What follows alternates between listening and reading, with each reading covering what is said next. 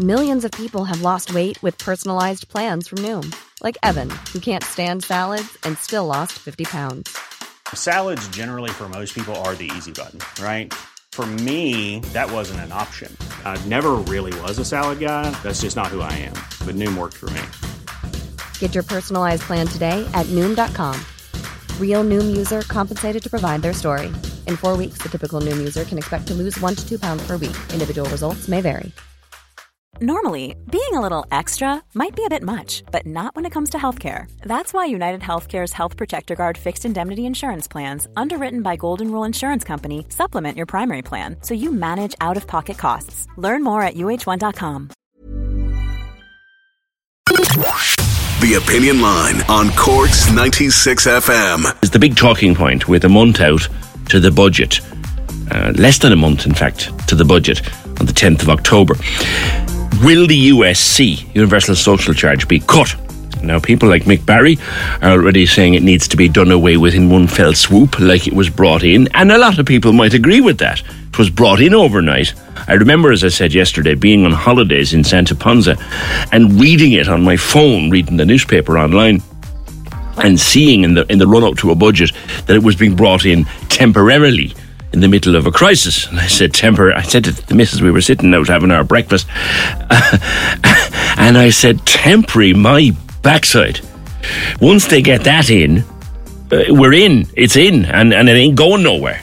Now, Michael McGrath is thinking of starting to reduce it at least, and maybe he'd like to be the minister who's responsible for eventually phasing it out. Now, it brings in, does the universal charge, between 4 and 5 billion euro a year. That's a not easily replaced sum of money, to be fair. Sophie, you've had some thoughts on this. Did you write to the Department of Finance or something about it? Good morning. Good morning, PJ. How are you? Good. Is that what you did? I did. I wrote to a couple of places. It's one of those things, PJ, like you sitting on holidays, when this came in, it was a new tax. It was positioned as a short-term emergency measure. It was positioned that we would get lots of lovely new facilities like parks and libraries and all kinds of different things with the additional charge. In other words, that's how it was going to be used and to help towards the crash in the financial situation we were in. So as it's gone on every year in every budget, the first question you have to ask yourself is, if it was short-term, as you said, why is it still here? It seems to be going on indefinitely. And Fine Gael, I think in 2016, said that they were going to phase it out in the lifetime of their government, which hasn't happened. I remember Enda Kenny being interviewed about it during an election campaign, and he said he was very much of a mind to get rid of it, but it would cost 4.3 billion euro. And that's the thing. Basically, so I wrote to Michael McGrath and I wrote to Cork County Council, so from 2 different points. Wrote to Michael McGrath basically saying, okay, this was meant to be short-term.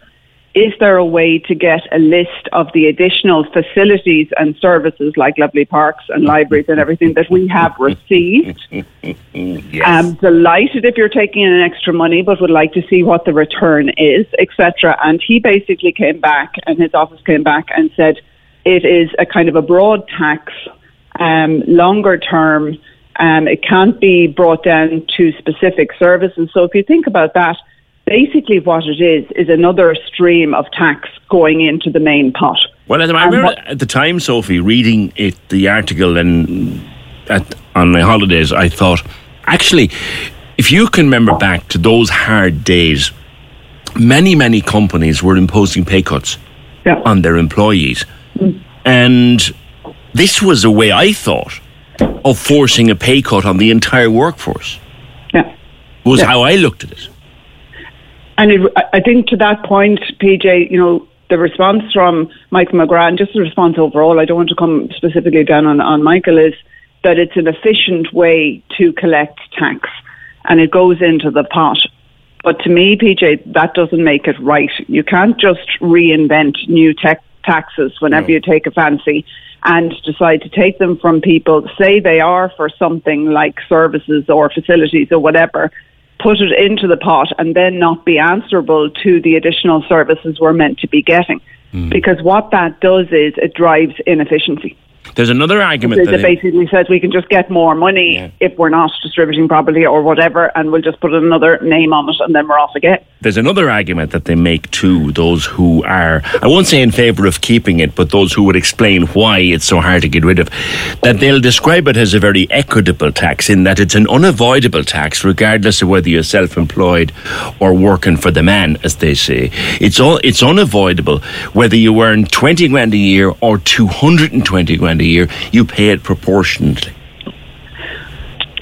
I'm probably playing devil's advocate to you here, PJ, because what that's basically saying is that they've now found an efficient way to collect tax. Yeah. My question back to them on that will be, well, what about all of the other taxes we're paying? Is that saying that that's an inefficient way? So I'm fine about paying the USC if that's an efficient way and equitable, but explain to me all the other taxes I'm paying and how efficient they are before I start paying an additional one, if that makes sense. Oh, don't get me wrong, Soph. I hate the thing where I get my pay slip and I go, that even adds another belt to the mugging. Oh, yeah.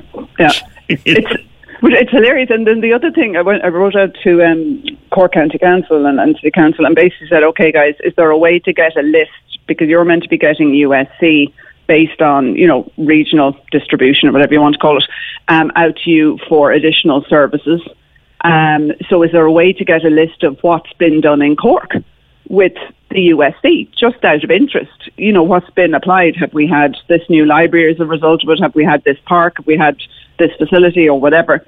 And what was interesting was they were very confused in terms of where the money actually sat and who owned it.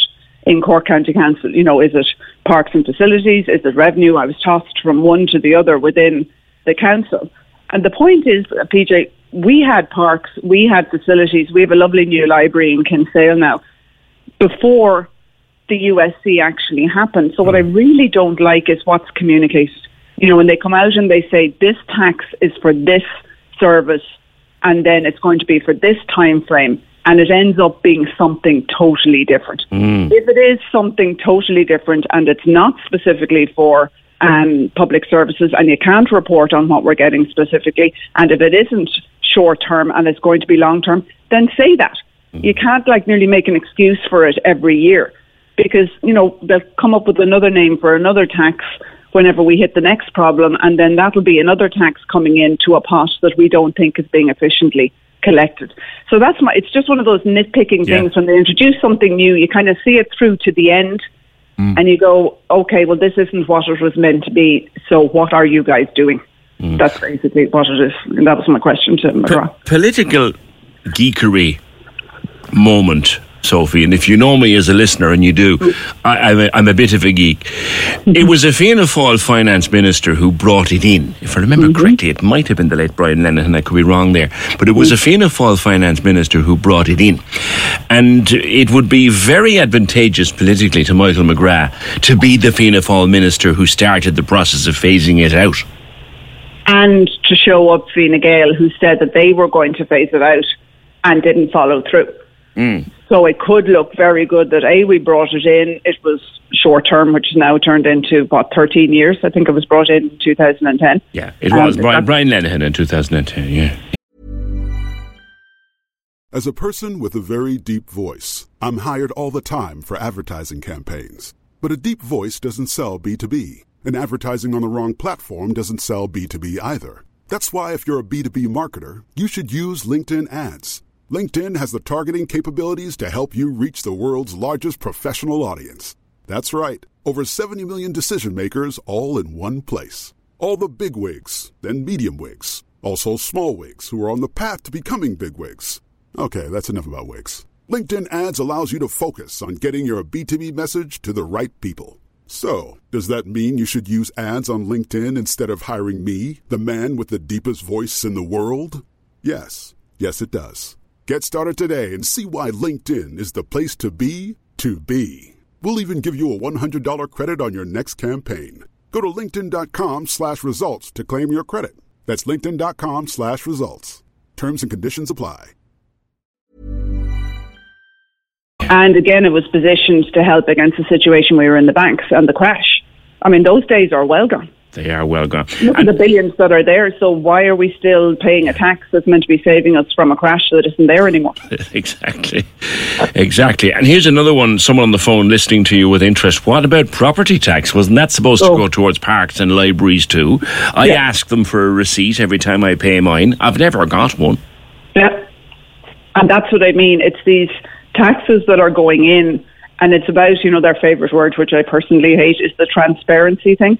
Right. Where they go, we have to have full transparency. What that basically means is if you take in X tax, you have to be able to show us exactly where it's being spent. And we had the facilities to a degree that we have today before all of these new taxes. So that says to me, you're bringing in more money, but you're distributing it and spending it more inefficiently. Professionally, Sophie, I know you have some knowledge of procurement and how things work in the corporate world.